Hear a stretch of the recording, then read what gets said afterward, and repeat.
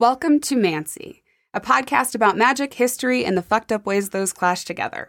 I'm Elle Alder, a professional psychic and solitary eclectic witch. With me is my co-host RJ. I'm RJ Walker, a spoken word poet guy and writer.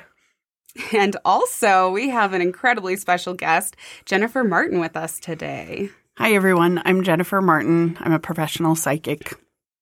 I'm outnumbered today. I brought in Jennifer. Jennifer and I have worked together for a really long time. We've been, I don't know, it's probably been like 8-ish, maybe 7. I think that sounds right. Yeah, 8-ish years since we've been working together. And actually, Jennifer and I went and did our Akashic Records training together. So that I don't know, the multi-meditation weekend. It was a lot of meditation. I know. Jennifer and I were sitting next to each other like, okay, we get it. We've meditated. That sounds like a multi-meditation weekend is like what Joseph Smith tried to sell everybody on when he was trying to tell them that the golden plates were real. Like they're in the box. No, I don't see anything. You need to meditate more. That is and you'll true. see them. Just look harder. So what is your experience with the Akashic Records? I first learned about the Akashic Records in probably about 2009. I read a book called The Akashic Records by Linda Howe, and it teaches you kind of how to do that in the book. But I also had another mentor who showed me a little bit more about kind of how to get into it. Since then, I feel like I've adapted my practice a bit. So it's not totally hers. It's not totally what we learned in multi-meditation weekend. And it's kind of like sometimes it's a shorthand. But one of the things that's really interesting to me about the records is that I don't usually see things. I'm a feeler. So if I'm reading for someone, I usually feel things. But when I'm reading in the records, I can see things almost like a little movie montage. Like a picture, right? Yes. I get one image, and then it's like once I attach to that image, then it'll kind of move into a movie. Like I'll be like, okay, this is like the Yes. basis the of starter. It. Yes. I feel like it's like flipping pages of a book. Yeah. But then you know how sometimes you do that and you randomly pick one page? It's like that, only it stops for me. And then I can go a little deeper into it.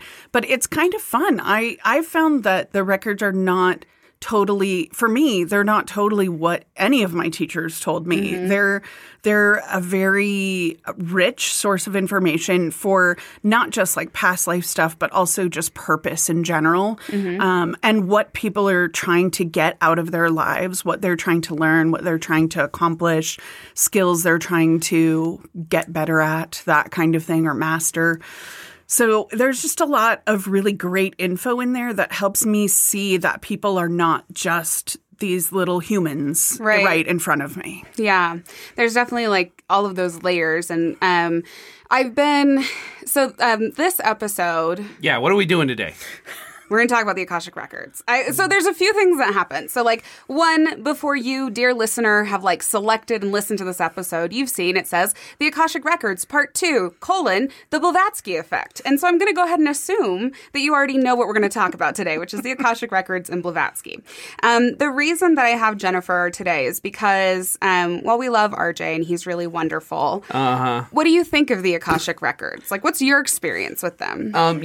People can believe in whatever they want, as long as they don't hurt anybody. Right. So that's why he's not going to be offering commentary about the more intricate philosophical parts of the Akashic Records because he's not really equipped to do so. And so I didn't feel like talking at RJ and or becoming frustrated because he was like, I don't know what this is and I don't really care. So I brought someone who does and who can offer her own kind of perspective, thoughts, different things like that. Because the first episode that we did on the Akashic Records, I think, was a good intro, but there were a lot of questions because that's kind of the main thing. Whenever I ask people, what do you know about the Akashic Records? What do you want to know about the Akashic Records? People will just look at me totally blank and be like, I don't even know where to start. What do I even ask? So I feel like it was really good to have that so we could kind of have an intro. And today we're going to be answering some of those questions and some of the deeper philosophical things. And then this is kind of a section of the book that I am writing because I'm really looking at the history of where we got the Akashic Records from, how they came to us, and like what the purpose of that really was. Because I think that that's a really big question for a lot of people. Like, why do we have incarnations? Why do we have past lives? Why do we have all of these things? What's the purpose of that? So, we're going to do a lot of kind of theory, philosophy, and then we're going to talk about Blavatsky. So that's kind of the thing today. Are we ready? I'm ready. Okay.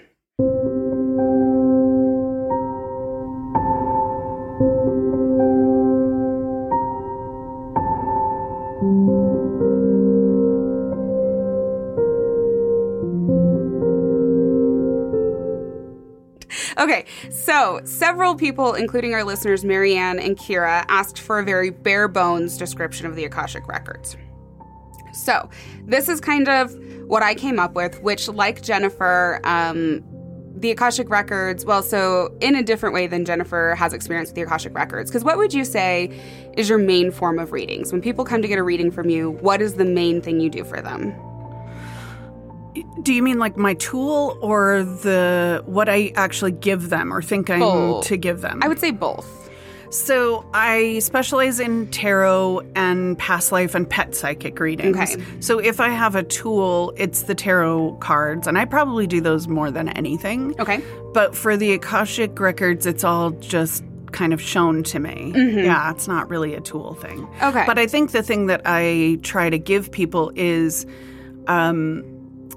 both clarity and context. So they understand there's a lot more to what they're going through than just our human linear time loveliness that we think there is, or even just this life and what we would achieve in this life, that there's more to them than even that. So I think there's something about knowing you're more than what you think you are right this second that is shown in the records that I really appreciate. Yeah, okay, for sure. And I think that that's something for me. I would say the primary thing that people come to me for readings for now are the Akashic Records.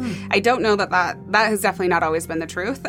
Definitely once my store closed and then I kind of transitioned to Etsy, I think that there's a lot of people worldwide that are very interested in them, but there aren't very many practitioners working with them. And certainly not, I would say, as in-depth as I have gone. And so this is kind of my approach to the Akashic Records is not based on necessarily what I've been taught, but what I have found, what I have uncovered, what I have learned throughout my experience. And so I did have that conversation with Jeff Levin, who I was talking about in the last episode, that I was like, I get to talk to this guy who like works at Baylor. And he straight up was like, well, you're the expert. Can I ask you a few questions? And I was like, I'm an expert? This MD said that I'm an expert? Okay. So this is kind of my take, my stuff, the way that I'm going to talk about this in my book. So here we go.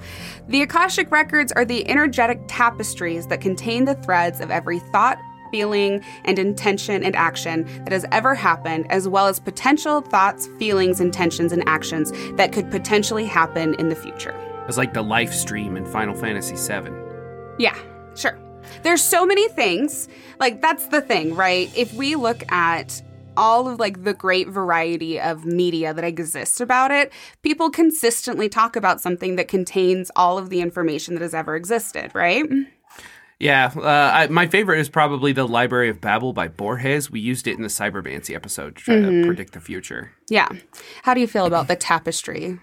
I love that idea. It was, when I very first learned about it, it was explained to me that it was more like a library. I'm going to talk about that, yeah. But I think that, I think what I have come to understand, like the idea and the imagery of tapestry is so much more rich than the idea of the library. Yeah, and I think particularly for me, the reason that I kind of arrived at that description of a tapestry is because when we're doing readings, everything is on a sort of energetic thread. And Jennifer and I have done group readings together for a long time, like several years, where the two of us will sit in a room with like a bunch of people, sometimes like 30 or more people, and do readings for all of them. And the two of us, like if one person goes out and finds that energetic cord to a question, to a person, to someone who's crossed over, then the other one of us can find that cord very easily. And so when we talk about the cord or the thread, I was kind of like, how do we talk about the intersection? Because books have a linear way of interacting, and tapestries are the individual threads. Like that's what makes them. So that was kind of my thought there. So to go further into this, Akasha is a Sanskrit word that refers to the ether or aether, which is all things material and non-material, specifically in Indian philosophy. So it's very Eastern philosophies, not based in Christianity, very based, like a wide variety of Eastern religions pull on things from the Akasha or past lives, etc., to explain things. So humans have found books and other written records to be the easiest way to disseminate information. This is my theory. I believe the idea of records and our books comes from the way we gain information and spread it. So I think that that's like, because what if you hand someone a tapestry, you could say, what do you learn from this tapestry? And someone could be like, there's some pretty colors. But if you hand someone a book, they're like, oh, I can understand this. So I think that the pull for us to describe them as the records, as books, as a library, really comes from how we contextualize information and how we talk about it, and that we like latch onto that as kind of a supporting method to support it. If that makes sense. I agree. I also think that just tapestries in general tend to not necessarily be very steeped in our like puritanical history in the U.S. So I don't know that that would work as well for people because it's not as strong of a metaphor or like something that's been like really in our the ethos of being American or whatever. Especially like the reason that I think what I learned originally for the records was very Christianized. Yes. And it's interesting to me to find, or in working through them and with them, that it really isn't about anything like that. It isn't about a religion or a religious take on it. I think it might have just been a good entrance for Christian people into that particular thing. But yeah, I agree. I think books are also one of those things that we associate with, I don't know, like scripture too, yes. Right? So we like sacred knowledge. If you are absolutely, if you're religious or from a religious tradition or even have heard of one, like books are at the center of most of those. So I think there's a lot of different ways that intersects. Yeah. And we've looked at people that are, subscribed to these theosophical ideas that have really just turned them and hyperfixated on Christianity with them. And I'm going to talk about that. Like Marie Ogden, I got a bunch of her original writings for the play I did. And a vast majority of it was like, we worship Jesus Christ. Jesus Christ is the most powerful of all of the masters. He's the master of masters. We're Christian. See, like us, because we're Christian. And I think that comes from, the people start at the place they understand. And when you're in America, Christianity is the place most people understand. Well, there's also, Blavatsky is not American. She's Russian. She's actually from a part of Ukraine now. Right. But everything in here, she has letters from her followers and people referring to her guides as Christ, saying when Christ comes back, or as you call him, and then the name of the guide. Mm. And so even then, when we start looking at these things, Christianity has been such an overwhelming perspective, belief, thought process, so fundamentally ingrained into who we are as humans, even if you aren't Christian. Even if you aren't Christian, probably especially if you aren't Christian, you've been affected and impacted by Christianity. Absolutely. Because Christianity and colonization go hand in hand. So does erasure of cultures. And that's the most effective way to say that the reason I'm taking your culture away from you is because I want to save you. Mm-hmm. And that is what people have used for a long time. So part of the process for me in the Akashic Records, the work that I'm doing with this, is really decentralizing Christianity in here because I think it's bullshit. I'm tired of it. I don't want to talk about it anymore. I don't want to base my spirituality around that because I think we're done with it. I think as a society, we can make a choice that people do not have to believe in Christ in order to be a whole, complete, good person. So that is something I talk about a lot in the Akashic Records and the approach. And we're going to talk about where a lot of the fundamental stuff from Christianity comes from in the Akashic Records. Okay, so although I do still use that terminology, library books, records, a lot of the time I use that so that I can communicate with people in a way that they understand. If I'm like, you're a tapestry, let me pull your tapestry down. That might actually be a more effective way for me to read, but I'm not sure that that would be an effective way for people to understand the reading.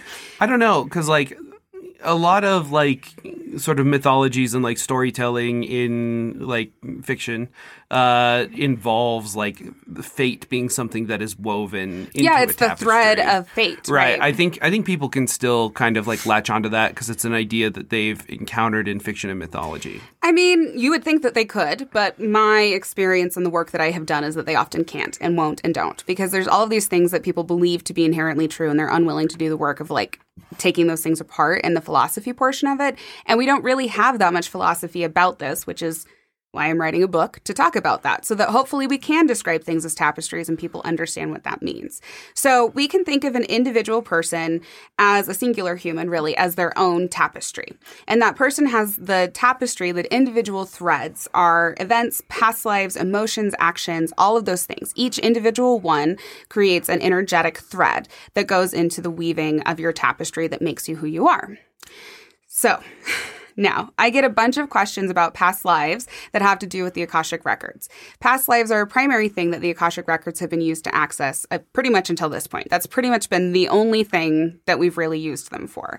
So talk to me about your past life stuff, how you do the readings, what that looks like, using the Akashic Records for more, or how you maybe transition from just past lives into more deeper stuff with it. Well, I think just going with your tapestry metaphor, there's so much that just kind of is connected that even if I just wanted to talk about something, I get kind of pulled into a different direction. So it's interesting because for me, it's got that movie montage feel where like I can see a bunch of things kind of happening in succession or like without like the cool soundtrack. I just see the pictures. I know. Does like fucking Peter Gabriel show up? There's no like Eye of the Tiger going. Like it's not anything like that. Music. Yeah. Yeah, right. It should be. It should be. Anyway, without the benefit of that. So what happens for me, or what opens the door, is just knowing someone's first name. And when you and I read, that's kind of the way when we read together, I just need to know someone's first name. Yeah, like you do names and I do relation, because a lot of those readings we would do like mediumship. Yes. And so Jennifer would be like, what's that person's name? And for the record, if you've changed your name for any variety of reasons, nobody really needs to have your like birth name. That doesn't matter. It is the vibration of who you are in this moment, because who you are in this moment is also woven into that tapestry. So I would say if you have a reader who insists that they have to have your birth name, you could say, thank you so much. I'm good with this session. Have a wonderful day, and just leave, because they don't need that. And it can be a method of like kind of taking away individuality, or saying like who you are now doesn't really matter compared to who you were when you were born, which I object to for a variety of reasons. And just as a point of resonance, it feels like if you don't resonate with your birth name, or if no one calls you like your full and first hasn't name for a long time, it doesn't matter, because the energy that you resonate with is going to be the energy that the records can come through. So it doesn't have to be quite that exact. Right. We find that thread in folklore and stories, and there's also like literal magical beliefs in names, and naming things being a way to exert power or control over something. The whole book, The Name of the Wind, is like, that's the whole magic system, is that if you know something's true name, you can command it, right? Well, and that is like, we see that in like different sects of like demonology and different stuff like that. And a lot of that comes from like the Irish magic and the Irish practices. Yeah. So yeah, past lives are not the entirety of the Akashic Records, but going to a past life to find an answer to a pattern of behavior, belief, gift, or struggle is essentially like pulling on a thread in your tapestry and seeing which threads it intersects with. So where those different things combine, where they cross over, all of those things. Our friend of the show, Enan, Enan, who's actually in the office recording with us today. I mean, he's not on the mic, but he's here. He's knitting. He's fucking crocheting. It is fucking crochet. And then did the intern run and got us some beverages. So we are all set. Appreciate you. And then I wanted to know very specifically if past lives and generational trauma are connected. And I think they are, but in weird ways. What do you think about that, Jen?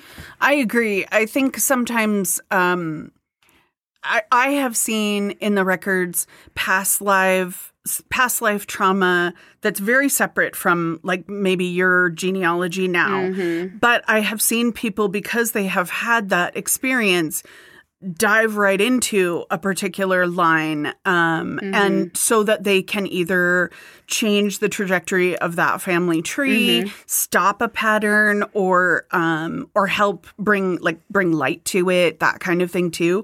So yeah, and I also do think that sometimes what we resonate with is so important, and if we have a weird resonance with powerlessness. Sometimes I've seen that show up in the records too, and then for some reason that can get a little intertwined with trauma.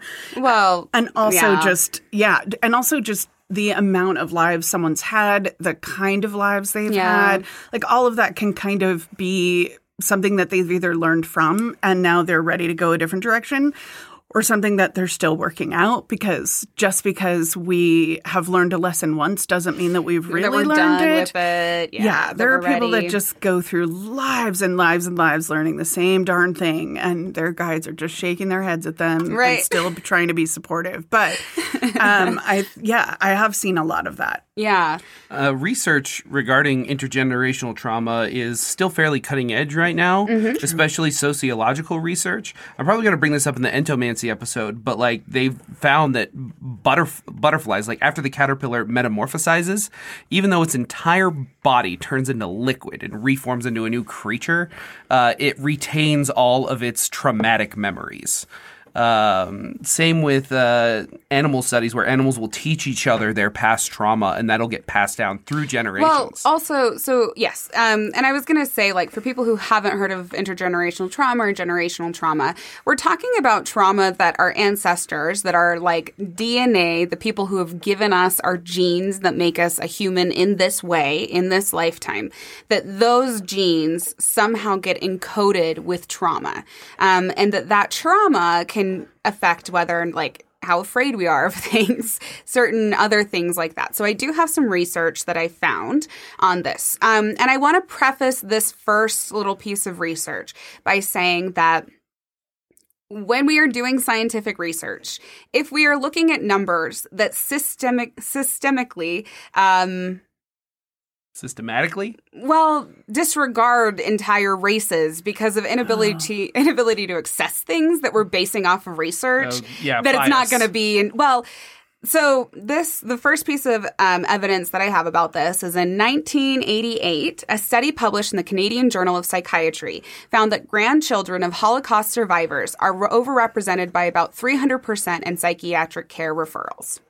Which is a pretty interesting, but that is white people receiving care in Canada. So that is not all of the people who actually need care. That is not all of the people who were raised in families. Those are not the people who were stolen from their land and then enslaved by white people. Those are like a section of white people who have faced obviously significant and incredible trauma and what's the word I'm looking for? Persecution. But I want to note, probably if we looked at this and POC had equal accessibility to psychiatric care, it would be a lot more for POC. So I just wanted to kind of point that out in this. Right. Garbage in, garbage out, like we say. So if you live in a biased system and you're using the data from the biased system in which you live, you have to account for that bias in your research. Yes. So everyone is susceptible to generational trauma, but there are specific populations that are vulnerable due to their histories. Being systemically exploited, enduring repeated and continual abuse, racism, and poverty are all traumatic enough to cause genetic changes. So actual physical genetic changes to your DNA. If we think about how DNA works, survival of the fittest, and the ways that we develop those things is by developing fear responses. So people will inherently encode themselves with a fear response of that trauma, and then people continue to carry it. And that's where we see generational trauma kind of seeping into things now. And there's also the social aspect, right? If we look at the purpose of our ability to understand, deconstruct, and construct narratives that has the purpose of us passing down information, traumatic and healing and positive together to other people. You can spread ideas and spread trauma that way. I mean, that's what ghost stories are, right? And folktales can be a safe way to explore things that are dangerous and traumatic that maybe others have went through. Yeah. So I'm going to finish this quote from Dr. De Silva, who is the one that kind of compiled this evidence. So African Americans in the United States and around the world are particularly vulnerable, and the families affected by catastrophes such as the 2004 tsunami in Asia will have traumatic reactivity for generations to come. People in countries that have endured years of war or decades of war may also have generational trauma. A paper entitled Stress Across Generations, DNA Methylation as Potential Mechanism Underlying Intergenerational Effects of Stress, both post-traumatic stress disorder and preclinical predator stress rodent models. Whew. It had 10 authors on this bitch. It was a lot. From 2019, as part of a series of studies being conducted on generational trauma. In this review article, we discuss findings from human and laboratory predator stress studies that suggest changes to DNA methylation germane to GRs, generationals may underlie the generational effects of trauma transmission. Emerging data suggests that harmful effects of traumatic stress to the HPA axis and PTSD can also propagate in future generations, making offsprings more prone to psychopathologies. So, it actually does change your DNA. It actually changes your DNA. They have tracked it. They have found it. They can see where that happens. This is a study from 2019. So yeah, like I said, this is the cutting edge. Yeah. Our DNA becomes physically altered after trauma has occurred. I would say that our energetic DNA, so moving into more of the etheric, moving back into Akashic records, also becomes altered in that process. People often have what is called a soul family. This is a group of people a soul likes to incarnate with. No, RJ. We don't all have them, and you are not doomed to incarnate with your family forever. Thank Christ. I know. Thank little baby Jesus in his little baby manger. Actually, no, we're taking that out. We're not doing the Christian. We're moving that today. Little teeny baby. Nope. Not real. Okay. So typically it's a period of time that these souls incarnate together. So it is not consistently your entire life. You have had your mom and all 50 million lives and that's it.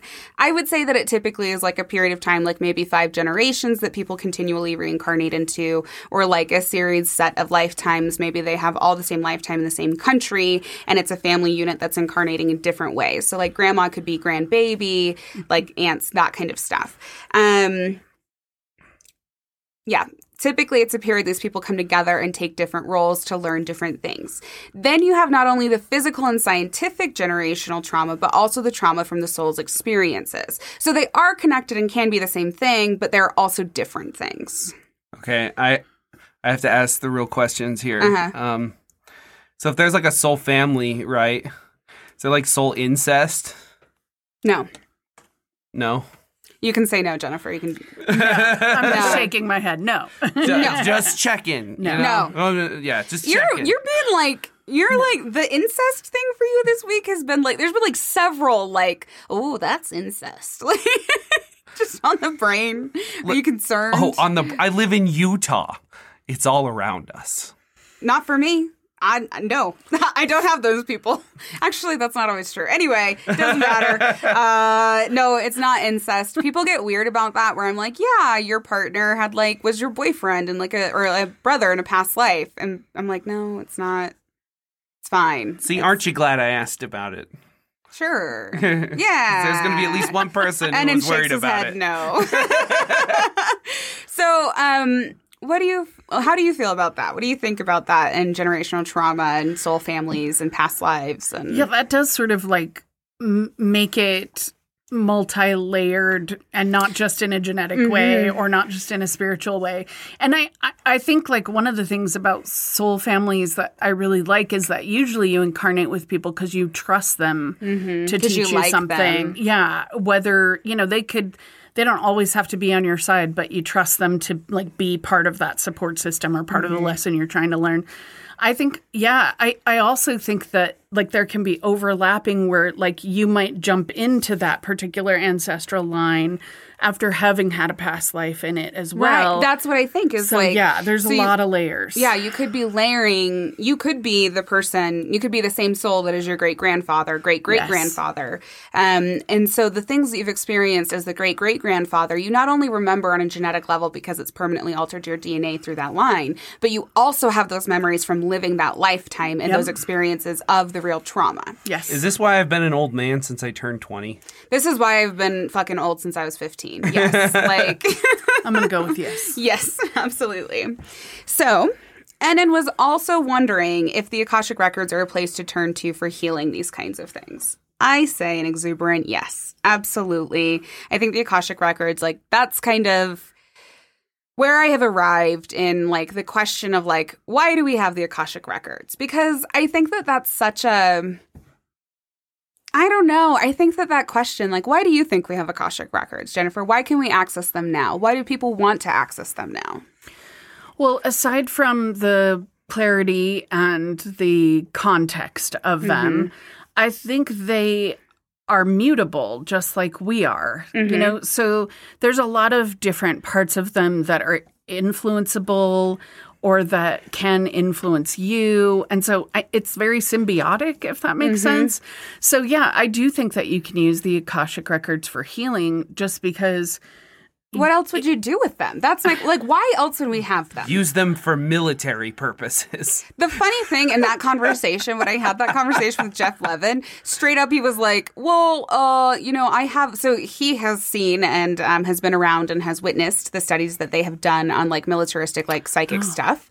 And so he's seen those studies. He knows the people that participated in them. Like I don't think he was part of them, but like friends with the people who were conducting those studies. And so to him, he was like, because I was like, basically, I was like, hey, Jeff, why the fuck are you thinking that we're going to use the Akashic Records for war? Because that's not going to work. And he was like, no, I'm not. I was just trying to be like, well, this would be a really fascinating way to give this some credence, to say, well, we could actually use it in this way. It is a real thing that we can be using. To be fair, just about every positive technological advancement in the 21st century, particularly in America, has come from DARPA, which is the military research, fund and lab. Right. Well, I mean, the Akashic Records are not from the government.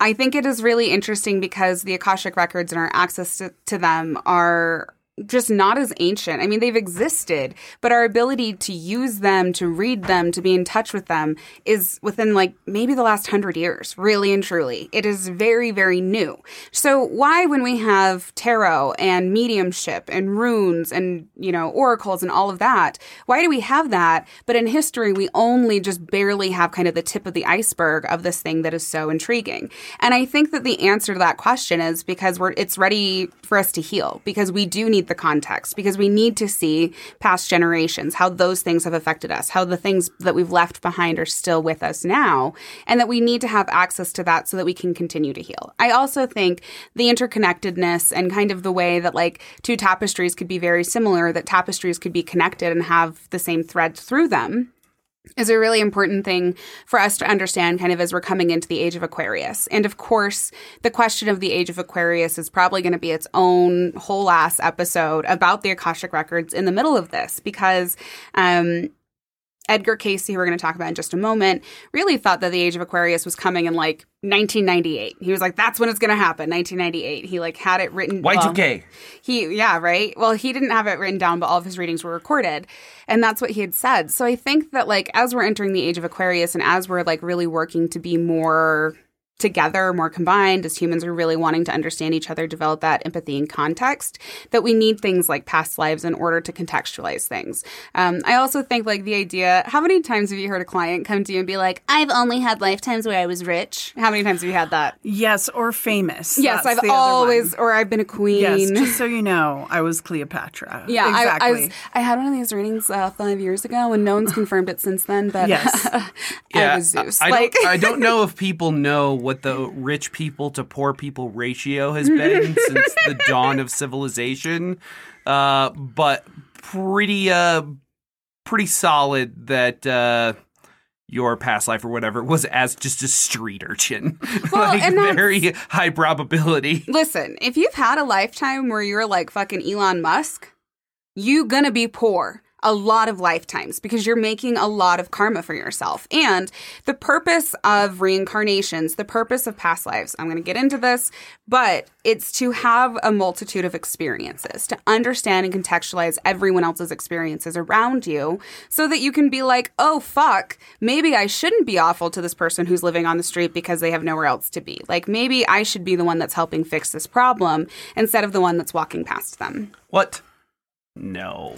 So if Put you've had spikes in the road. like if you've been Cleopatra, you've for sure been a fucking earthworm. Like, I'm sorry, and you probably had many more lifetimes as that than very rich famous people. So I think that that's the purpose of it. So the healing, the healing aspects of this, and as I've been going deeper into the Akashic records and their history, the people who came before me that paved the way for me to be sitting here behind this mic talking about this, I found that I believe we've been given access to the Akashic records because we are supposed to use them to heal ourselves and the world. So to me, and my philosophy and perspective, is the healing power of the Akashic records lies in the recognition of self. A guiding quote for my work has been, anything will give up its secrets if we love it enough. And I think the Akashic records are our secrets, and that the more we choose to love ourselves and dig into the parts of our history that are unpleasant, ugly, abusive, and toxic, and do the work to correct and heal those things, the more we can change the world. Now go in with your snarky comment, which is why I have Jennifer here. Anything will give up its secrets if you love it enough. Sounds like advice that a Game of Thrones character is I fucking giving. bought that when we went on that trip to Santa Fe. I got it as like a little reminder of our trip, so fuck you. It's fine. Okay. Well, when you say it like that, it does. Right, I know. Like, he's like, this thing that's really cool, that's like a really awesome, great quote, that's a fantastic way to view ourselves and the things we need to understand. Actually, fuck that because it's not real because it's too sentimental. That's not what I said. I said it sounds like a Game of Thrones character. That's the way he said it. Yeah, totally. Tone means things, RJ. I also just think that if you look at like generationally, so many generations before us have been worried just about surviving. So awareness of patterns and changing patterns and being able to survive well enough to think beyond that and to think about thriving and to think about moving forward has really only been like the last few generations, if that. Like, I would say probably post World War II. Yes, like, exactly. It's pretty... Yes, exactly. Baby boomers, and I would say that might even be something kind of exclusive to the American existence. That we have been stable enough to really be like, well, I want to make $1 million, you know, versus like other areas of the world. Yeah. Most like what we'd call third world countries, that is not true for them. They are in survival all the time. A lot of people in America, people who are living on the train tracks right outside of our building, they are not thinking about thriving. They're thinking about how they're going to eat tonight. Yep. You know? Absolutely. Also, I mean, we're in the information age now. We're more connected socially than we ever have been. And you can get information quicker and easier than ever before. So, yeah, you don't have to, like, go to the library or, like, find a monk who will get the right tome that he's transcribed 40 times. Well, you don't have to Blavatsky it to really find out things about yourself. Yeah, you can just, like, Google stuff, right? I think just Google the Akashic... Jennifer, just pull up your little search bar in the Akashic records. I mean, we're getting, like...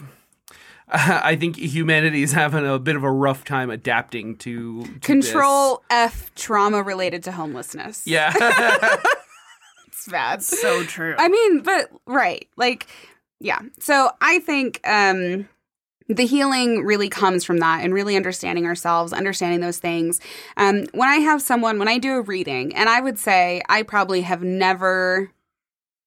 I'm trying to remember. I don't think I've ever done a past life or Akashic record reading where someone was like actually a queen. Like that has never happened. That has never come up for me. I've never like seen someone who's like this crazy like aristocrat cat. It's a good Disney movie. Yeah, it is. It is. Yeah. I have seen that. I've seen people with money, people who are scientists, but I very, very, actually just haven't seen that. And I do get people who message me back, and they're like, you're actually incorrect because I have always had good lifetimes where I've always had a lot of money. And my response is literally like, if you think that that's true, you're being lied to. And I don't know what you would learn from that. Right. Like, why would you have that? Then why don't you just be done? Stop with your lessons. And if that is, in particular, these people are people who have financial issues in this lifetime. So that would be, anyone in here without financial issues, go ahead and raise your hand. Okay. Yeah, Listen, exactly.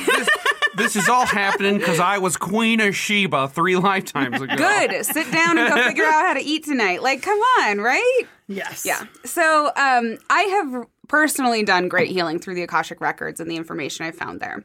An example of this is like our beliefs. So beliefs or things like vows of poverty, vows of celibacy, all of those things can be things, especially if we really mean them, if we're really attached to them, that they leave that like greater thread. They would be maybe the orange in your tapestry versus the dark sea green that's in the one specific spot in the corner, right? Like they would be that would be a more thorough, more far-reaching part of that.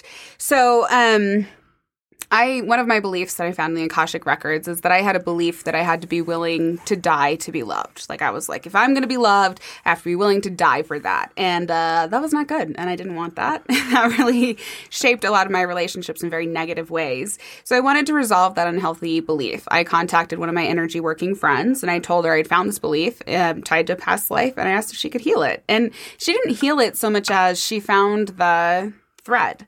And I was like, it is this very specific belief that is tied to this very specific lifetime that I can give you. And then together we just released that. So that is a really awesome example of how we can be using the Akashic records to heal, change, and shift things for us. Yeah, but how can we use it to fight the commies?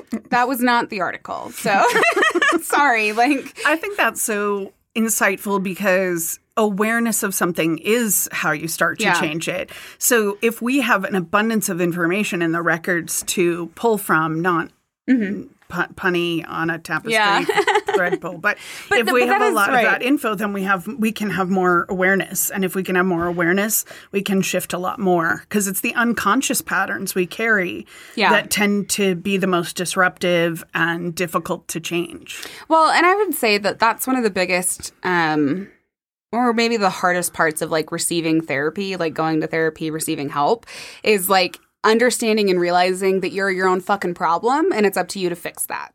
Like that's what it is. And that's the part of therapy that people have the hardest time with. That's the thing that like when I do readings, I typically, I like to develop relationships with my clients. I think you do too, where it's like a longer term and like you're really working on and helping them resolve things, not just for like 3 readings 1 month when they're really going through it, but that they can rely on you, that you kind of become part of their support team. Yes. And that's kind of my goal. And I'm definitely a little bit of a hard ass where I'm like, okay, well, what are you doing about this? Like when I have things come up, I'm like, well, how are you addressing this? What does this look like for you? Mostly because I think that it's really important that we're honest about these things, but that we're compassionate with ourselves about them and that we understand there are solutions to these things. If we have the bravery to realize how shitty we are, like each person is awful and we have to undo that. Sometimes I like to think about you in the context of like a medieval like witch in a hut. And like the people in the village are like, well, he hates that, except I got hemorrhoids and I need to put the salve on me bum bum. Honestly, it's a good thing that I have like a smooth voice that makes people want to listen to me, because if I didn't, people would be like, this bitch is so mean and she's hard to listen to too. Like, you finesse things at least a little. I do. I try to. Yeah. Well, the worst is I think people probably cringe when I'll be like saying something and then I stop. And then I go, I'm trying to think how I want to say this. Yes. Like, because people get nervous. Yeah, they do, which is they fair. think you're trying to tell them how they're going to die. Right. No, I don't not really mean. how it works. Yeah. 800 hours, 5 minutes, 12, 11, 10, 9 seconds. Start your countdown. Right. I am not a hard ass, but I do like to ask people what they're really asking me, because a lot of times they think they're asking this thing, but the reason behind it is this question over here. Right. And so it's just easier to just get to what the Not to beat around the bush. nitty-gritty of it is. Yeah, absolutely. For sure. Okay, so now we're going to move into kind of talking about reincarnation, because reincarnation is the basis of past lives, right? I guess, like the belief of reincarnation is the basis that we can access past lives from. Yep. So the origins of reincarnation are obscure. It's just been part of like Eastern mysticism, Eastern cultures forever. And really like the cradle of life was in Africa and like the East. And so when we don't have a lot of recorded history, when like white Christians have done as much as they can to erase that white history and take it away from individual and POC cultures, we don't have it. So it's one of those things. So we do see discussion of reincarnation in the early Indian philosophy as well as Greek pre-Socrates, and Celtic Druids, Socrates. No. I'm getting real good these Greek words doing this show. Or you could do Socratic. Pre-Socrates. Okay. I think it just is like before Socrates is when we started seeing those in like Greek cultures. And we also see them in Celtic Druids. So, which I did not know that they believed in reincarnation, but that's kind of interesting. Did you know that, RJ? I did. Oh, okay. As a tree or just... I think some of them are trees. I think druids come back as trees because they're the wise, aren't they? They're like the protectors. So like, you want to take it out of the context of reincarnation as you know it from like Eastern philosophies, and this is actually closer to some Native and Shinto beliefs about reincarnation, where everything is connected and everything is kind of technically the same thing. So you just kind of return to that same thing, and then you grow back out of it as something else or something new. Well, I mean, I would say that is my belief, which I'm also going to talk about in just a minute here. So yes, that feels very, I would say, consistent. And I would say that that's actually not inconsistent from Eastern philosophy and reincarnation. So reincarnation is the idea that each living being, depending on your religion, not all religions that believe in reincarnation believe that each living being reincarnates. That is not true. If you're like, oh, I have this one that believes in reincarnation, I know what that means. You probably don't. So I would really encourage you to look at that and actually do some research to understand it. So each living being has a soul, and that soul is eternal. When the body perishes, the soul either transmigrates into another body. So some reincarnation, like cosmologies, say that when you die, that soul goes into like a new baby. So midsummer, when they like sacrifice themselves and then the baby is born and they're like, well, the baby is going to be named after this woman and that's her soul. That's a kind of transmigration where they don't go back to wherever they come from. They just stay here and then go into a new body. Or another form of reincarnation is passing through the veil then returns to a new body, which I believe much more in that like passing through the veil, because you have to kind of pass through the veil to go home. I call it home, to like, I don't know, reintegrate yourself, to understand what you've learned, what you haven't learned, to figure out what's going to happen next, all of those things. So I don't believe that we stay tied to Earth because like Earth is not real. Like this is like a weird random dimension that we're all kind of in right now. And the only thing that's real is home, is what's through the veil. I'm going to pop culture tangent just a little bit. Okay. There's a really great anime called Death Parade. Ooh. And the whole point of Death Parade is when people die, they end up at a bar called the Quindecum. And that's the veil, is this bar. And the bartender has the people who have died play a bar game. But as they play the game, it reveals parts of their personality. And the real trick of the game is that the bartender is trying to determine if they learned what they needed to in life, or if after several, reincarnation cycles, it's finally time to send them to the void. So it's not, if you win the game, the bartender becomes the judge based on how you play of whether you get reincarnated or whether you go to the void, heaven or hell. Okay. Yeah. So, and that's like, there's so many, it's just weird. Like when we look at kind of what media is talking about at different times, like we all of a sudden have all this multiverse stuff, which is like also, kind of true. It's interesting how like reincarnation, the Akashic Library, all of these things with different names are like quintessential in world building parts of things. And even when people don't know about the Akashic records or don't even believe in it, have never studied it, that they're still copying it. And that's, part of the collective unconsciousness, I would say. I agree. So, the reason for reincarnation in past lives varies quite a bit from tradition to tradition. It is my belief that we have these experiences to access them because we are here to learn, and each lifetime is a step in that evolution. Okay, I have like a couple of long paragraphs that we're going to go. So, I know you're going to ask what the purpose of all of this junk is. And I would say that it really depends on who you ask. Edgar Cayce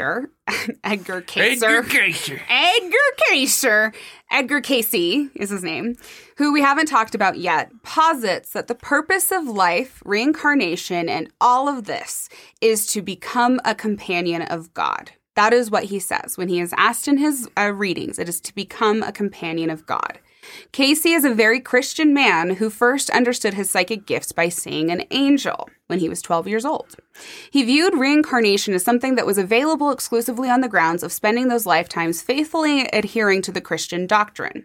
Through that practice, one would become a companion of God or someone who is holy, wise, compassionate, etc., to the same extent that God is, essentially saying that we are evolving to the point of becoming being equal to God in most ways except like magic, like how he makes the world. Like, other than that, we are to become God. This might upset you, but that sounds really Mormon. No, it doesn't upset me. I don't care. It's all Christian. I don't care. Yeah. But yeah, that's like the whole, like... To become a god. Mormon theory, right? It's to become like unto God, a companion of God, become your own god of your own universe. Well, and I would say he does not think that we become gods. It is not about that. It's about God having people who relate to him. Like, God created souls so that they could go through the evolution so he wouldn't be lonely anymore. So it's like God, like, what if people were one of me? Yes, that's that. So, what do you think about that? Is that kind of similar to Linda Howe, or kind of, does she have, like, a theory on it? No, not that I could speak to in any kind of educated way. I feel like there are a lot of, like, a lot of what I understand just in working in the records. I don't know about God and being a god, like God, a friend to God. Well, and I think probably anyone who doesn't work in this and have to understand their theory and develop a theory and communicate that theory, probably a god, like a god, a companion of God, probably all those are the same fucking thing. When you're down into like this nitty gritty of the theory, I feel that I have to, for my own, like, okay, what the fuck am I talking about? So I can explain it. I have to have that approach. But yeah, anyway. I totally hear you. I feel like a lot of what goes on is for progression. I don't know like what the end goal is. Yep. Goal is, except that I do know that when we are done with that, whatever that goal is, that we can then turn around and help other humans or other spirits be able to keep learning their lessons too. Like a guide, it's like a right? perpetuation of things. Yes, exactly. But no, I don't know about having your own reward at the end, except for the learning for the sake of learning, maybe. I've never really seen that, at least not so far. Yeah. So this is kind of my thoughts on that and kind of what I think the reason of reincarnation is. This is what I've got right now. I don't know. Nice. I've spent months on this to try to just fucking figure it out. So I tend to agree with Cayce, actually, except for like the biblical Christian shit. I don't like that.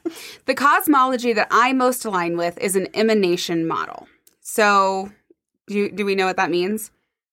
Okay, I have found this, like, in the depths of the internet, in deep, like, fucking theosophy shit. Elle sent me screenshots of the sketchy Russian websites, like, 100% infected with KGB spyware. RJ was like, don't get a virus, and I sent the, like, little thing off to the side of the browser that said, not secure. And I was like, doing it for Blavatsky. Like...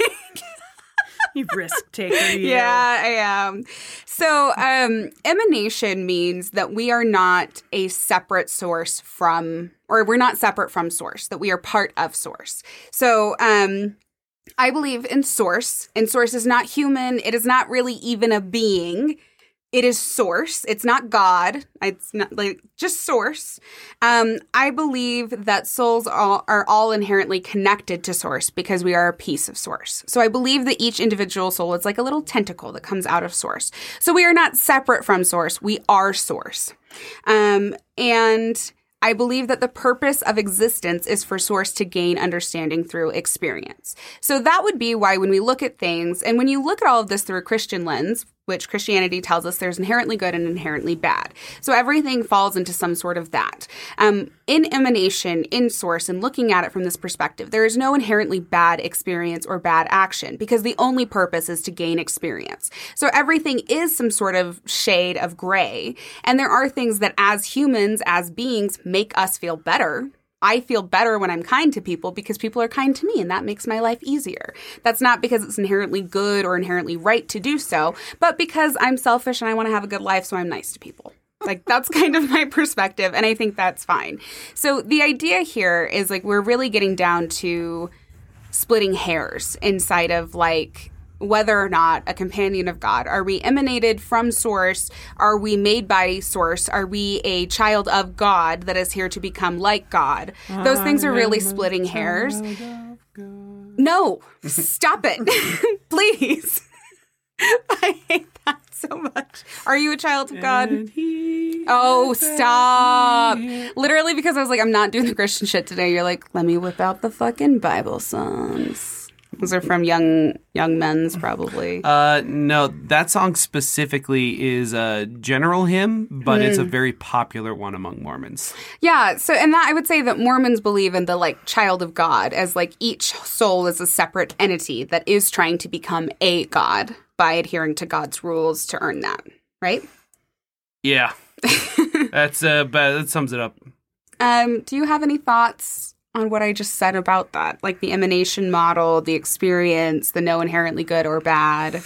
I find that very insightful because the vast majority of what I'm shown when I work in the records is what we learn. Mm-hmm. Not necessarily even, I mean, how we experience it is one thing, but it's the lesson that we pull out of it that is much more important. Mm-hmm. And so it's like, and even if the lesson is totally off the beaten path or errant or anything like that, it's still like, oh, I pulled this lesson out. And maybe it's a lesson like, you know, I need to be willing to die, you know, like you were saying, but it's still a lesson. So I think we're always trying to learn and we're always trying to understand. And, you know, just like you can empathize with someone because you've actually done or been through what they've been through, whereas like you can only sympathize. Yeah, if you haven't, I feel like as we, you know, experience things and learn them, we learn them on a deeper level. And that makes a lot of sense to me. I also find that to be really true because I don't feel like there's a hierarchy of any kind. It doesn't feel like we're in competition for like first companion to God or, you know what I mean? Or something like that ever. Do I get to be God's best boy in God's harem? Yeah, exactly. You are. Like God's reverse harem? Yeah.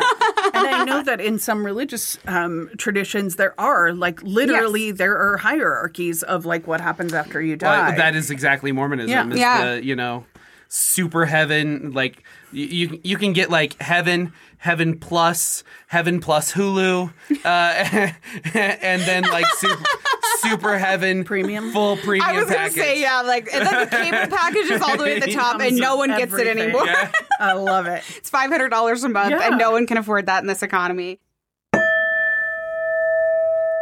And now it's time. It's time. It's time. It's time. It's time. Is it time? It's time. Tell the village. 'Tis time. 'Tis time. And it's time for Blavatsky. Madame Blavatsky. Helena Petrovna Blavatsky. HPB. The channel of the Great White Brotherhood. The bringer of wisdom. The greatest frat of spirituality. Blavatsky. A short, stout, forceful woman with strong arms, several chins, unruly hair, a determined mouth, and large, liquid, slightly bulging eyes is among the ranks of the most controversial occultists in American history. Oh, don't forget the chain smoking and the eating 4 fried eggs in butter only fried day. eggs and butter. Only fried eggs and 12 butter. 12 packs of cigarettes. Yeah, for every day. Every day. I do want to note in this, I think that, like, Blavatsky has really been unfairly represented in so many ways. People talk about just how, like, grotesquely fat she was. And, like, she weighed 230 pounds. I'm about 10 pounds lighter than she was at this point. And they're like, there's no fucking way she could climb a mountain. But you know what? I can do that. I can go for hikes. I can walk like 15,000 steps in a day. I can go for a little bike ride. Like, I can be quite active. So I'm going to need y'all to shut the fuck up with that fat phobic shit and understand also that, yes, she was a very curvy woman who ate whatever the fuck she wanted and smoked a lot of cigarettes. And she had dropsy. She did have dropsy, and that was part of the reason that she died at, like, the very end of her life. That was one of the things. She did not live very long. She only lived to be in her 60s, which she was born in the 1800s. You're telling me 12 packs a day makes you die in your 60s? Yeah. That sounds like propaganda from the government. I mean, also, let's talk about the fact that they were not packs of cigarettes. There were bags of tobacco that she rolled herself. Like, bags of tobacco. Yes. Like, she made her own stuff. Her ideologies were some of the first found by Aleister Crowley and helped create the foundation of his studies in the occult. She is also the reason you went to yoga last week and why you, listener, my lovely American whose family was Christian as far back as they can trace the tree, know that your heart chakra is associated with the color green. It is because of Blavatsky. That is why we have those things. Jennifer, what do you know about Blavatsky? Only what you've told me, really. Before that, I had never even heard of her. Right. Isn't that wild? Yes. And it's so funny because she was so famous or infamous. Infamous, yeah, I think. mean, that's a better word. Yeah. All I know is that she was a Russian lady who was a really good supposed psychic who turned out to be a fraud.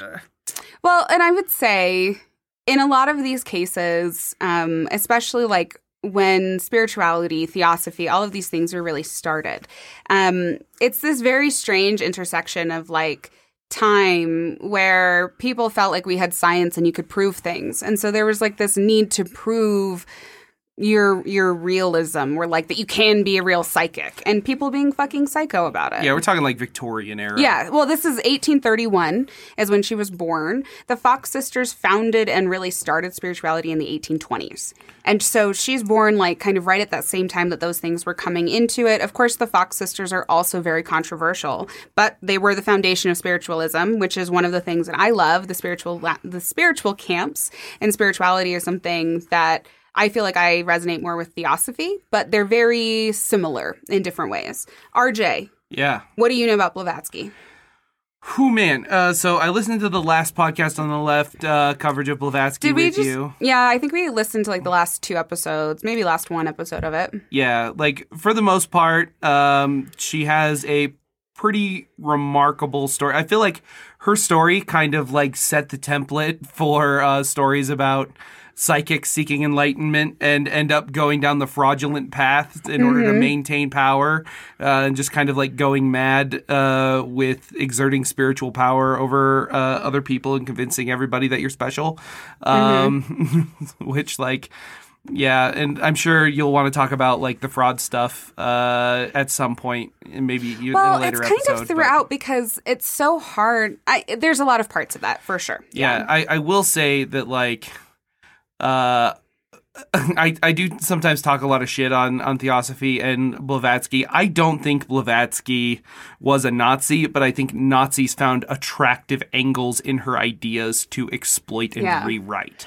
Well, and part of the thing, Blavatsky did not pick a good heir to leave Theosophy to. There wasn't someone who really was able to kind of navigate, you know, World War I and World War II with Theosophy, with this brand new kind of it's like a philosophical.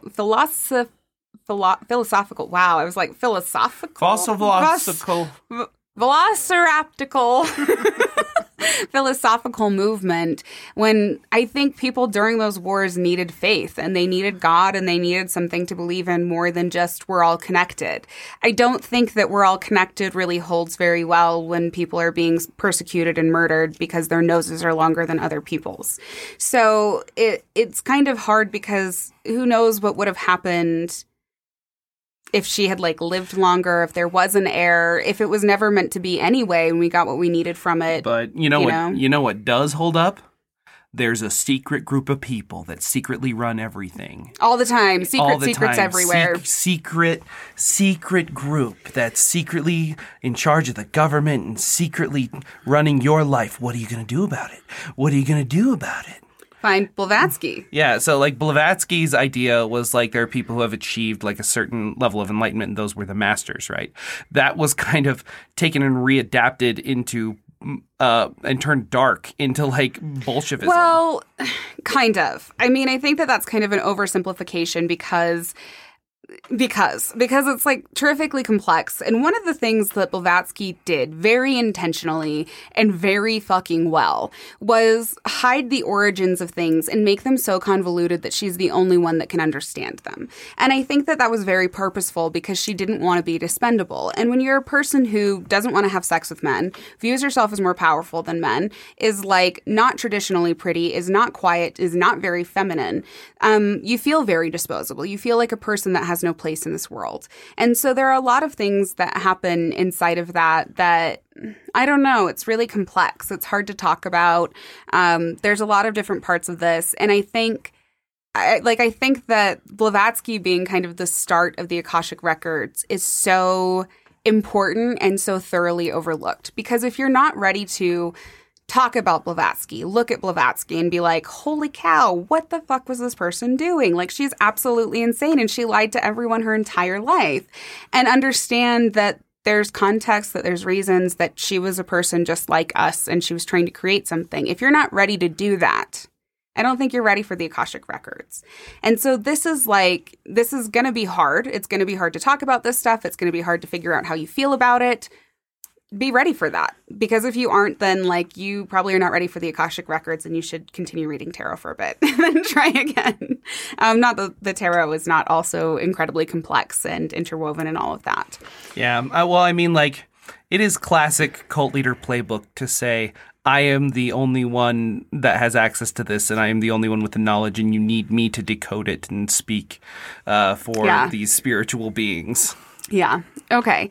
So while there are many, many things to say about Blavatsky and so many places we could start this story, I think we should start at the beginning. In a library in Russia, full of Rosicrucian texts, books of magic, and secrets.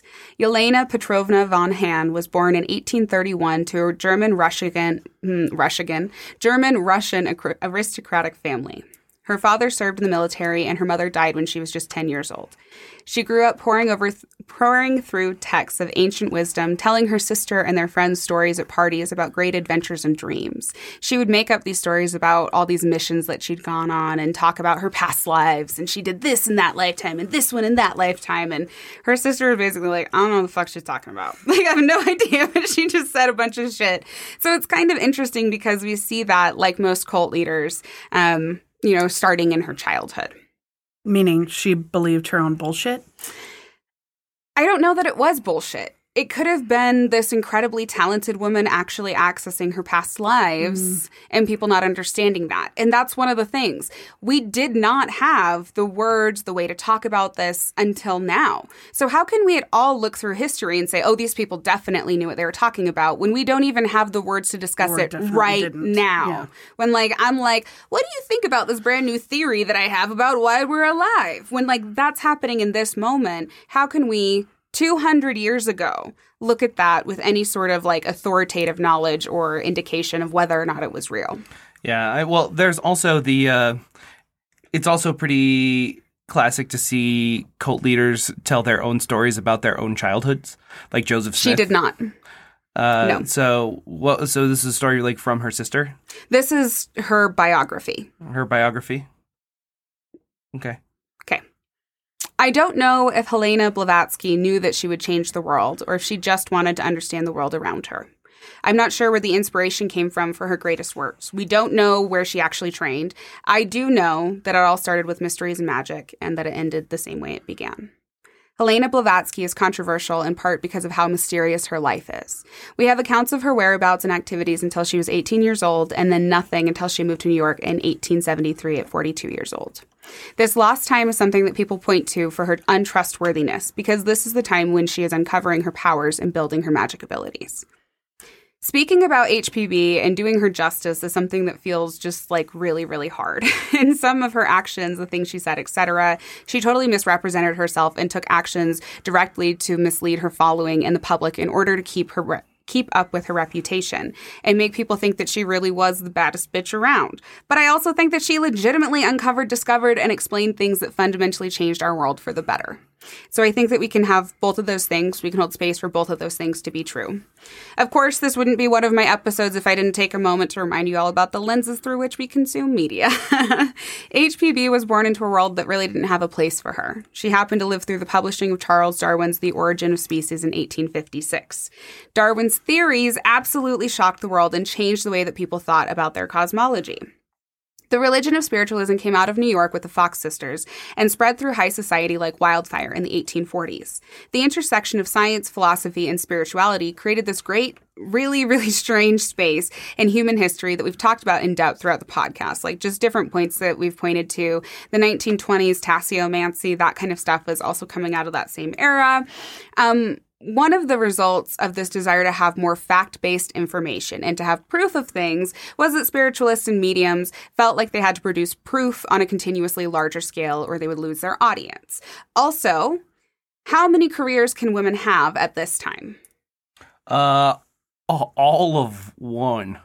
Being a mommy. Or being a psychic or a teacher. And so a lot of ways, this was women's only way in holding on to, this is how I'm going to make money. This is my independence. This is how I build who I am. It's very dire. This is something that we in America and as women in America cannot understand today. There's no way for us to understand that. So that's a really important part of this context that I'm just going to need everyone to kind of figure out how to deal with. Yeah. Well, also, like, imagine being a Victorian and everything that you and your, like, previous generations have been told has been just shook to its core. Right. Like, all your previous beliefs just shattered. The way that the world has worked for 2,000 years is gone. If that was fake and made up and replaced by this new thing, what else is fake and made up, and what other new things are there to find? Right. Exactly that.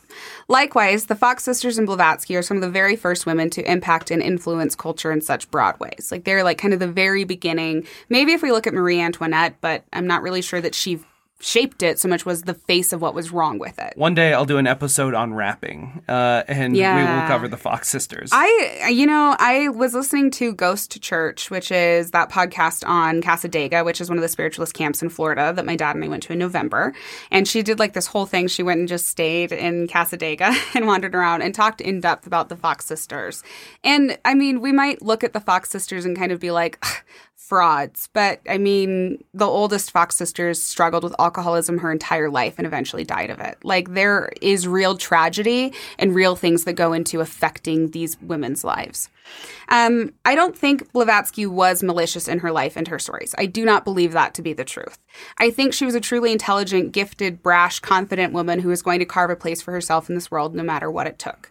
I think there are a whole bunch of men who are much more comfortable with women being quiet in the corner and making dinner than they are with seeing them leaders of the world and the base of a spiritual movement. We can spend so much time talking about internalized misogyny and the way that still impacts people to, like, this moment, like right now. They didn't even have a word for it then. There was not even the word misogyny to explain, like, the natural order of men being more important than women. It was just the way of the world. In order to change the world, one has to be willing to be the bad guy. I think that's what people hate the most about Blavatsky. She didn't give a fuck if she looked like the bad guy. She was on a divinely inspired mission, and her fierceness cleared the field for me to be here. We can acknowledge the fuckery that people do without totally discounting their contributions. Hold space for both the multiple truths and mixed feelings through this. I have found myself much fonder and more reverent of her on this side of my research, so I hope, like, we all kind of find our way there. Okay, any questions before we get started with kind of her biography? Alrighty. One of the first outlandish stories of Blavatsky is about her first marriage, to the man who would give her her most memorable feature, her last name. Nikifor V. Blavatsky and Helena got married on Nikifor? Nikifor, you say? Mm-hmm. Nikifor. Come, Nikifor. We hunt in the woods tonight. Seriously, how do you spell that? Nikifor. I guess they're Russian. Okay. Little Nikifor caught squirrel in woods, and now we celebrate with boxing match with him. Okay. Come try to beat up Papa Nikifor. Oh, I love this. I love the marriage that happened here. Okay. Nikifor and Helena got married on July 7th, 1849. She was 18 years old and her husband was 40. According to biographies that have been published about HPB, she decided to marry Nikifor on a whim because her governess teased her, saying that she was so ill-tempered even the ugly old Blavatsky wouldn't marry her. In order to cope with her own foolishness and embarrassment, she had to run away. She eventually came home to follow through with the commitment to marry Blavatsky. So she kind of has told this story to several different biographers that my first marriage was to this old man because my governess was teasing me that no one would want to be with me. And I was like, I'm going to marry Blavatsky. And then she was like, oh, fuck, that was maybe a bad idea. I'm going to run away forever. And about 3 months later, she came back and then made that commitment. However, according to family friends, town gossips, and Helena's own letters to her friend Prince Dundukov Korkoskov, she was actually probably in love with and chasing after her friend and fellow student of the occult, Prince Galitzin. Prince Galitzin. I don't know how so it's Galitzin, Galitzin. We don't have basically any information about him. He's a prince. He's a secretive prince. That wasn't his first name, No. the artist formerly known as? Nope. Okay. No, I I only found mention of this on the random sketchy Russian translated website called katkinhesalink.net, and it was taken from a website called blavatsky.net that no longer exists, and this whole thing is entitled New Light on the First Marriage of HPB by Marina Caesar Cesson. Listen, I think the KGB wrote this. Maybe. So even though Blavatsky does acknowledge this prince as one of her friends and someone that she spent time with in her grandfather's library, she does not say that they were in love or that they ran away. However, they would spend hours together talking about his masonry, the universe, and magic, because he was a Mason and a Rosicrucian. So in her grandfather's library, which he was also a Mason and a Rosicrucian, they would sit there and talk about it. And Blavatsky was a person who, and I deeply relate to this, that you're just so intrigued by the theosophy, the philosophy, everything around you, and you can't find anyone who wants to talk about it because everyone wants to talk about being in love or whatever, and it's really boring. And so, I feel like that's 90%, not to deter any clients, but I feel like a large majority of your clients are interested in talking about relationships and relationship turmoil. Jennifer's in fairness, it's probably the most confusing part of life. I would say so, especially when we start adding shit like soulmates and twin flames in there. It's so much. The twin flames. Well, and I mean, not to say that I don't have deep love for my clients that have gotten me here based off of relationship readings. I see you. I'll continue to do them. I love doing them.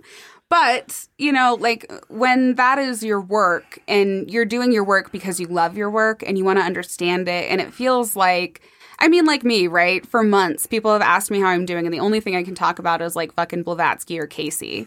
I'm just oh, you want to hear what I find out about Blavatsky? And people are like, who the fuck's Blavatsky? And I'm like, oh, you don't know Blavatsky? Like that, right? Blavatsky was a very similar person who was, 17 years old, looking for people to understand her without a mom, who basically raised herself in a library of the occult.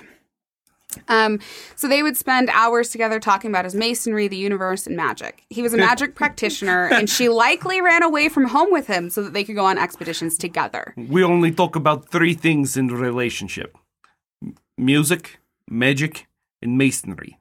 The 3 M's.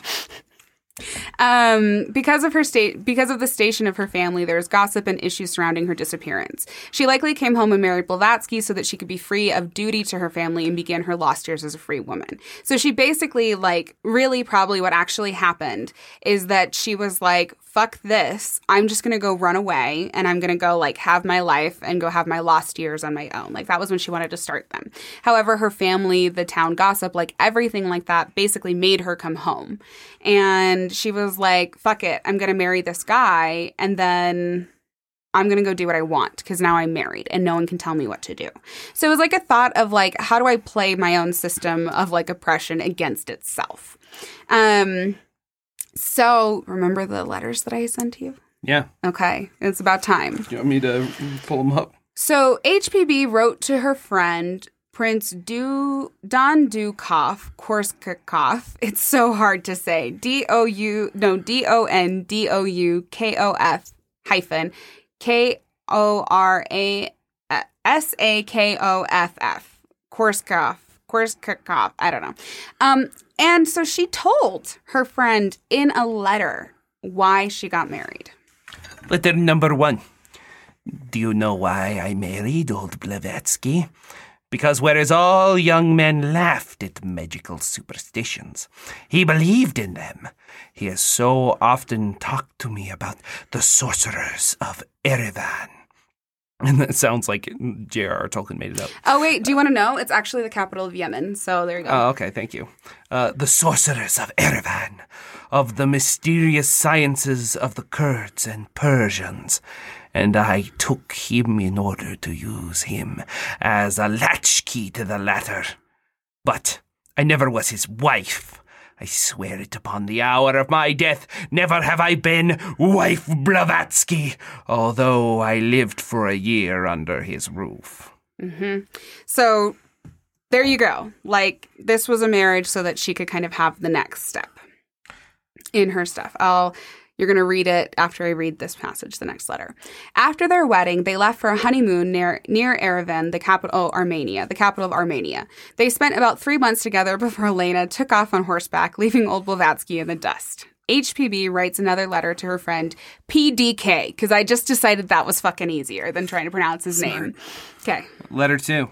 Neither have I been anybody's wife, as evil tongues have pretended, for I was for about 10 months in search of the astral mineral that had to have the red virgin pure and entire, and I did not find that mineral.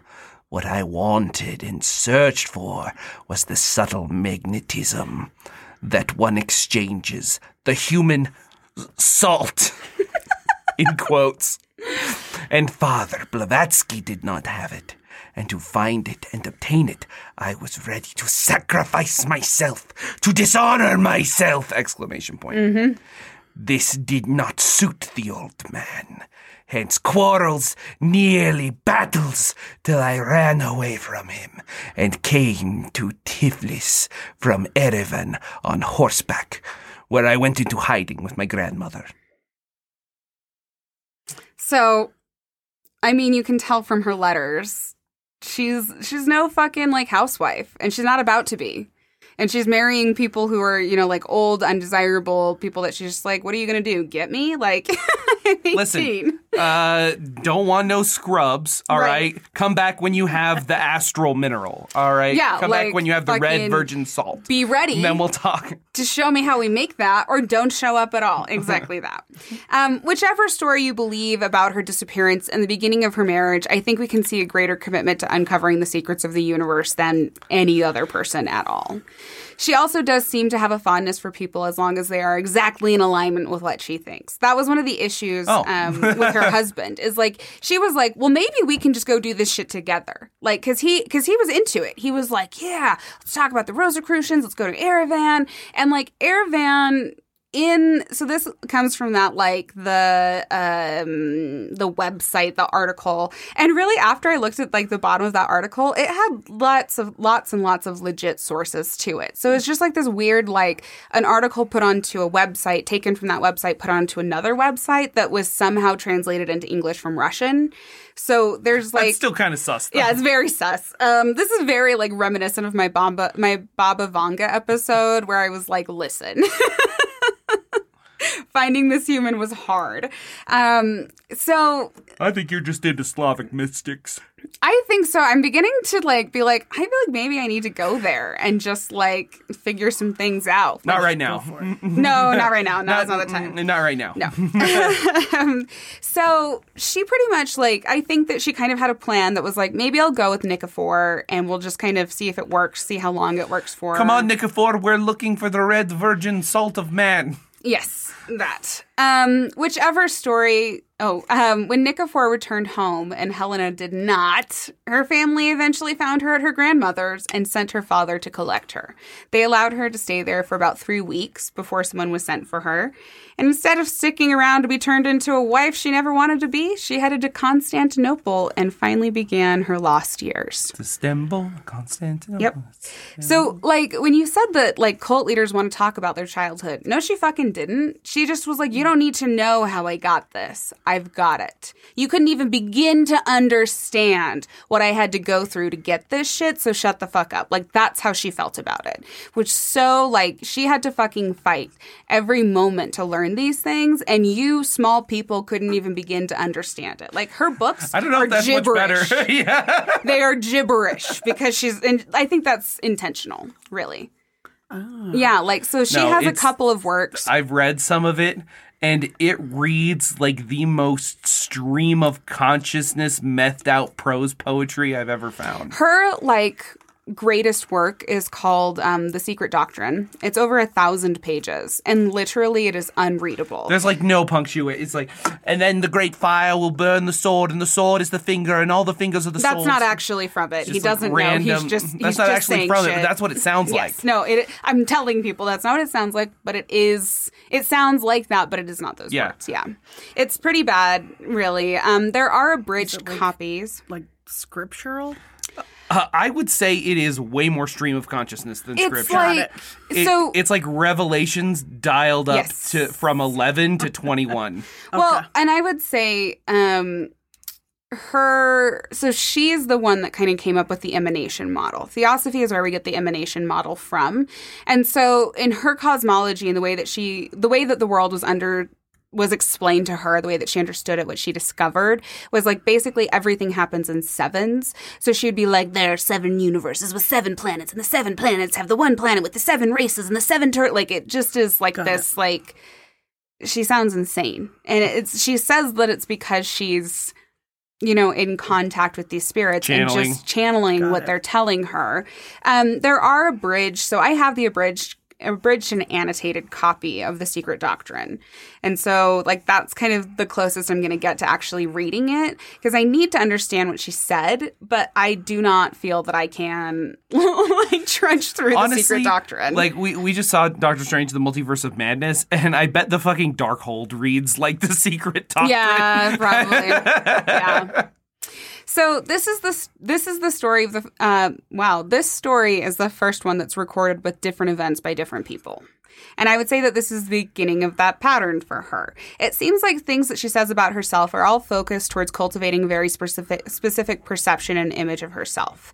Last Podcast on the Left has a really excellent series on Blavatsky, and they talk about all these things: the multiple names, the use of channeled messages from an entire team of men, the smokescreen over her personal life, etc., as ways that she dehumanized herself for a specific purpose of deifying herself. Blavatsky at some point realized that she was different from everyone around her, and she would seek the company of people who wanted to talk about magic and the occult and all of the things out there. And it felt like she was the only one who really got it.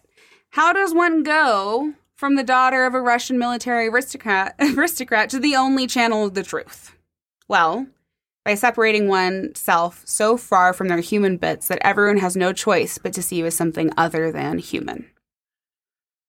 The lost years of Blavatsky's aren't truly as lost as it seems. Everyone's nobody knows where she was and what she did, but she has fucking letters talking about her marriage with her friends. Historically, we have all of these letters. The people that she was working with are really high up people in the government and world orders and shit. These people kept their letters and have them. But the mystery is more compelling and fun to believe. My new favorite author is the Theosophist professor from SUNY named K. Paul Johnson. I love him. I'm probably going to propose to him. I don't know if he's married, but we should get married so I can pick his brain, all of those things.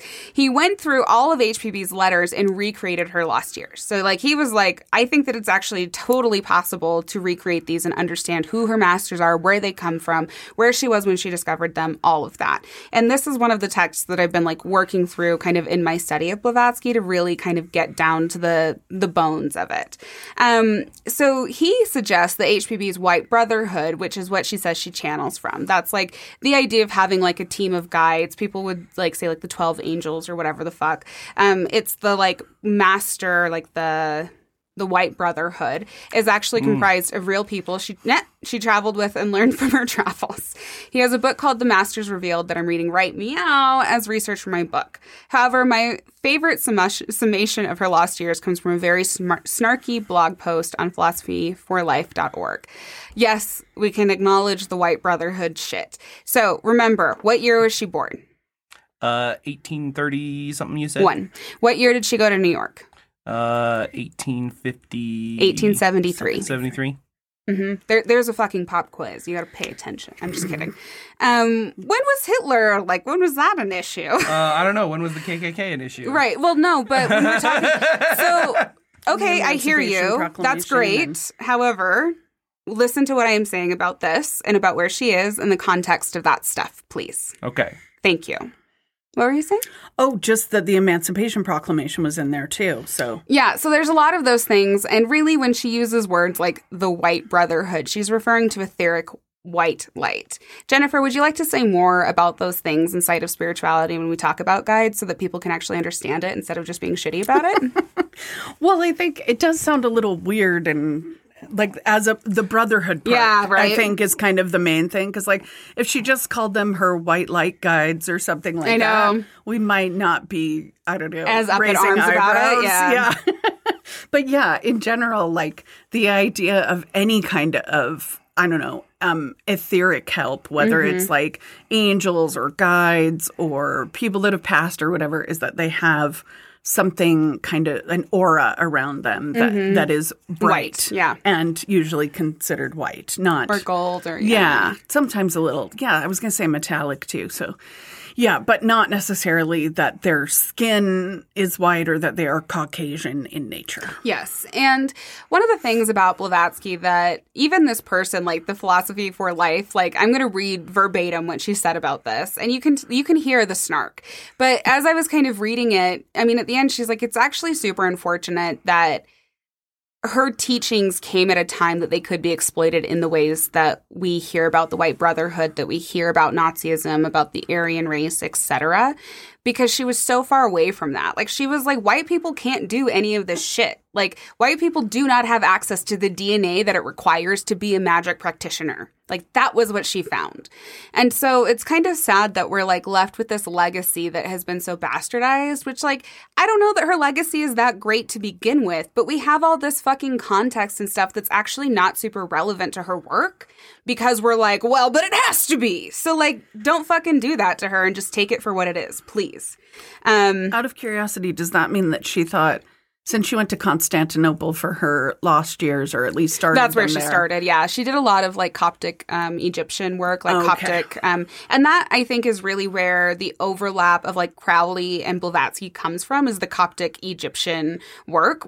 It's really interesting because at this point in spirituality and the way that we approach magic, we never talk about Coptic Egyptians. But in all of this time period, the 1800s, the early 1900s, before that, people point to Coptic Egyptians as like the source of really, really great, powerful magic. Like Egyptomania was like a big deal. And people were like taking these relics and they were like, what's this?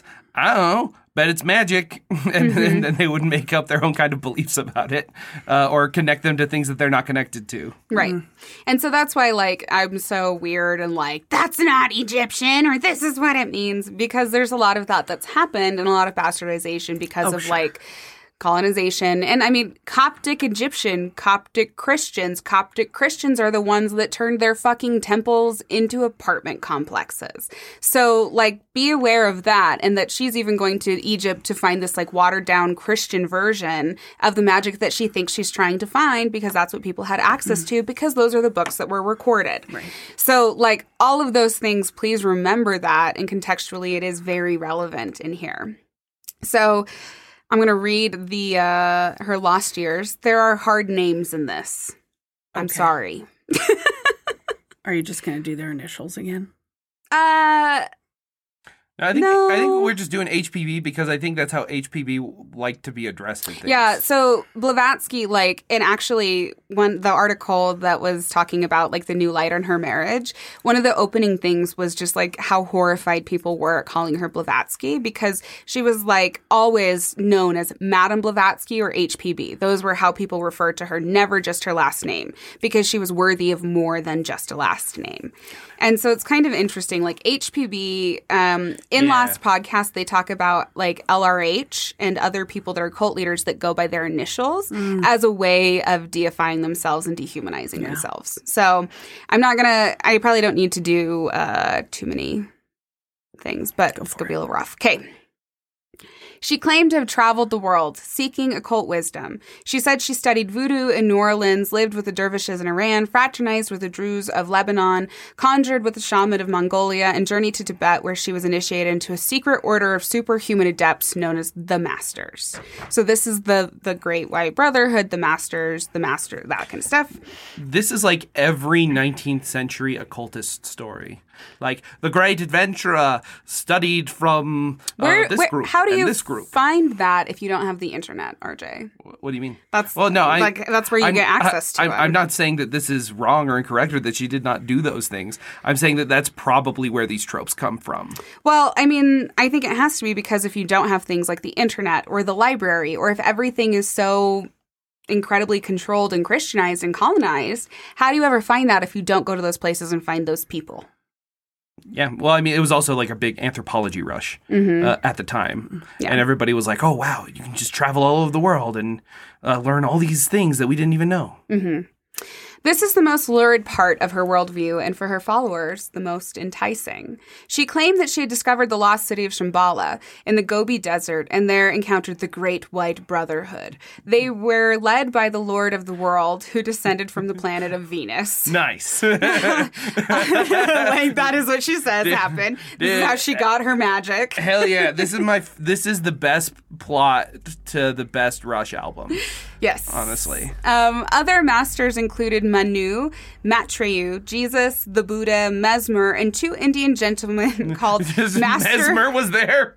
Master Moray and Kut Humi. So Kut Humi is her main guide that she talks to. And that is one of the many, many things that she would do to, like, point to proof of her being magic that was counted in her fraudulence, was writing letters from Kut Humi, or she would say that she would receive letters written from Kut Humi that would appear in this magical cabinet. One day we will do a biography of Mesmer, because he was like a real alive person. But if you recall from, I think it was, I think it might have been the Crowley episode. But Mesmer developed like some sort of magic thing where you'd put giant magnets on your chest. And one of the, I think it was Order of the Golden Dawn members was doing it and had a heart attack because it destabilized the electrical current of his heart and he died. Yeah. I mean, humans are electric, basically. That's what keeps us alive. So... Fucking magnets. How do they work? Master Moray and Kut Humi, these two lived in the valley in Tibet in an underground city with subterranean tunnels from which they emerged occasionally to guide humanity and communicate with their favorite adept, Helena Blavatsky. No. Yeah. And then tracks. Right.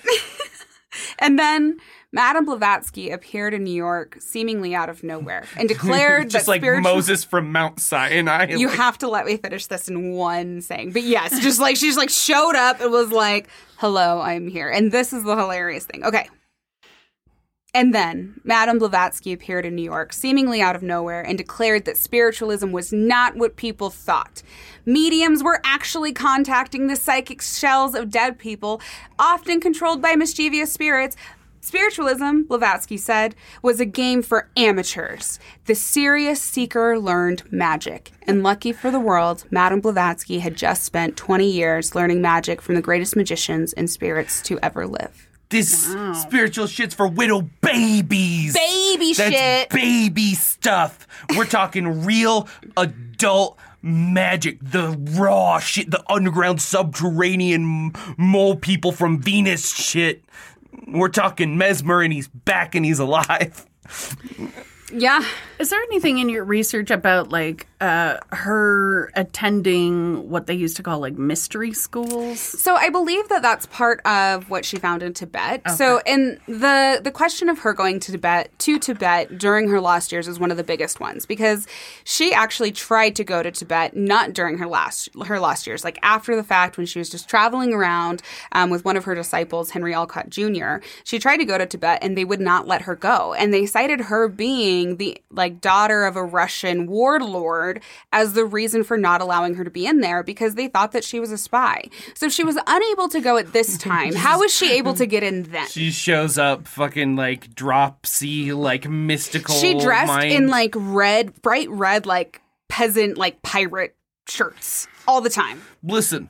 As long as I can eat my 10 she's fried eggs a day cigarettes. and roll my own, as long as you have tobacco rolling paper enough for me to do 8,000 cigarettes, right? We are going to be just fine. I am not a spy. I am simply learning how to connect with the most powerful force that I theorize will change the world when I connect to it and become raw power itself. Yes. But not a spy. So I don't know that mystery schools, I don't think she attended one. I think she made her own. Like, there really was this sense of, like, nobody actually knows the truth, and I have to find it, and I'm going to be the one who does. So, like, mystery schools existed for, like, a long time before her. Right. But really at this time, there was that interesting shift between, like, well, Christianity can't be the only religion because it can't, like, what we've been taught in Christianity is not true, as proven by Charles Darwin. So now we start moving from schools of mystery into magic, theosophy, occult, spiritualism, all of that. So she's really at this interesting kind of turning point in history in the way that we approach and talk about secrets and mysteries. And I think that, like, priming of the world and society was such a big thing that created the space for her to be who she was and publish and do the things that she did. So, you might be wondering how we go from Helena Blavatsky, the disobedient and strong-willed daughter of the Russian Words are hard today. A crumpet, a tisket, a tasket. Aristocracy. Russian aristocracy. We got it. To HPV, the founder of Theosophy. And the answer is a very sad, lonely man named Henry Alcott Jr. Oh, gee, I really hope some mystical Dom woman will come along and change my life permanently. And he was immediately taken with her and decided that the world needed to see and experience the Blavatsky effect for themselves. I want to go to Venus. I'm going to tell you all about Henry Alcott, the founding of Theosophy, Blavatsky's second husband, her move to India, her books, and more in next week's episode. Because this episode's super fucking long. We had a million things to talk about. So we're going to, like, deep dive more into it. But this is just Blavatsky until America, until she came here. So kind of interesting, kind of wild. What do you guys think about the beginning of her stories? I mean, like, it's definitely a fascinating story. Definitely. I'm still very skeptical, especially knowing all of the fraud shit. But I can definitely see why some of these ideas would be very attractive to both good people and bad people. Attractive and even, like, kind of empowering in a way. Mm-hmm. I mean, we're still pretty young, breaking away from, like, the Catholic Church at that point, even in Christianity's kind of, you know, branching off with Martin Luther and all the fun stuff there. Like, we still, so I love the idea that you can just go find it for yourself. Yeah. You know, even if you don't have to be, I don't know, the biggest, baddest metaphysical bitch in town. Right. You can still just go find it for yourself. And just the determination there is pretty awesome. Well, and I think that was one thing that is why we still have theosophy in the ways that we do. And most people who are theosophists, practicing theosophists right now, are people with PhDs, people who are professors, that kind of stuff. And people who talk about, I was watching this one thing on theosophy. It was on YouTube, and it was a guy who was giving a talk about theosophy and specifically Madame Blavatsky and kind of her approach to things. And he got up there. He was probably in his 70s. Like, he was definitely an elderly man. The souls. Let me finish what I am trying to say, please. So he gets up there and he goes, I'm a very new student of theosophy. I've only been studying for about 12 years. There are people in this room that have been in it for 40 years or more. And so people talk about it in terms of like, and there are people who are incredibly intelligent. And there's this idea of like, Blavatsky is almost revered by theosophists, and some of them believe that there's no way that she could have done anything wrong. And then we have K. Paul Johnson, who's like, her lost years are not fucking lost, and the masters are not fucking real. They are people that she knows, that she mythologized in order to become what she is. Because it's easier to say, the gods that you cannot see have given me this information, than I have created this information out of my own lived experiences and those of the intelligent people around me. If you're trying to deify yourself and trying to convince people to follow you, what's going to be stronger? I'm not going to answer that question. So yeah, that's the episode. Awesome. I have a little sign off. Yeah. We're all going to do our thing. I'm going to read this. Oh, I thought, like, hold on. We're all going to do a little cheer, is what I thought you were going to say, and I got kind of excited. What cheer? What do we do? 1, 2, 3, Mancy! No. I just wrote this thing out because I wanted to like actually thank our patrons, listeners, clients, everyone, because I don't know why RJ doesn't write those into the thing. But thank you guys for like thinking that this is worth having in the world. Thank you guys for giving us money. Thank you guys for supporting us. Thank you for getting readings. Thank you for being here. Thank you, Jennifer, for showing up, for like being someone who can actually talk about this stuff with me so that we can have a real conversation about it. I really appreciate that. If you guys wanted to... RJ can go fuck himself, though.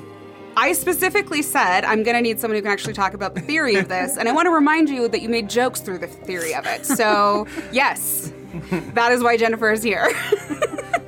That is the thing, that this is actually serious. This is actually my life's work. This is actually the thing I'm committed to, and I would like it to be taken seriously because it is for me and a lot of people in the world who pay for it. So, there's that. If you guys wanted to support us monetarily, you can do a Venmo donation to @DollarCompliments or @LaurelsOfLux, and RJ will make a fake reading for you. He will do a fake tarot reading for you if you donate any amount starting at $1. If you guys wanted to become a patron, you guys get bonus episodes, outtakes, ability to listen to the episode as soon as it's like published, as soon as we put it online, so you don't have to wait for Wednesday. And you can actually follow us on there with no cost, no money, and you can just kind of like follow us to see what we put. You can there. lurk. Yep. Okay. Do you guys want to do your sign off? Jennifer, you gotta plug all your shit. Tell people where they can give you money, how they can find you for a reading. Where people can give me money, huh? Yeah, that sounds good. Huh? Let's see. My website is readingsandmorebyjennifer.com. You can find me on Facebook, Instagram, Twitter, TikTok, all anywhere. of those places. Yeah. Mm-hmm. And I'm happy to do readings. I work with people worldwide. So if you're interested, you can always check out my website, and it'll get you right to my little booking site. Yeah. And if you thought my jokes did help make the show just a little more entertaining, my books are at rjwalkerpoet.com. You can find me on Etsy at Laurels of Lux. Get readings from us, and we'll talk more about this. Or really and truly, you know, a thing that both Jennifer and I do is like consultations and discussions. So if you guys want to book some time and like pick our brains about these things, if you have specific questions as they relate to like something in this episode reminded you of a thing that you need to talk about, both Jennifer and I are available for those consultations. They cost the same amount as a reading. So you would just book a regular reading, and in the notes you could just leave, I want to talk about all this cool shit, and we'll like help with that. But thank you guys so much for listening to us. RJ's going to do the credits for our music because I don't know them. The music was provided by Hayden Fulker, Miyu, and Scott Buckley.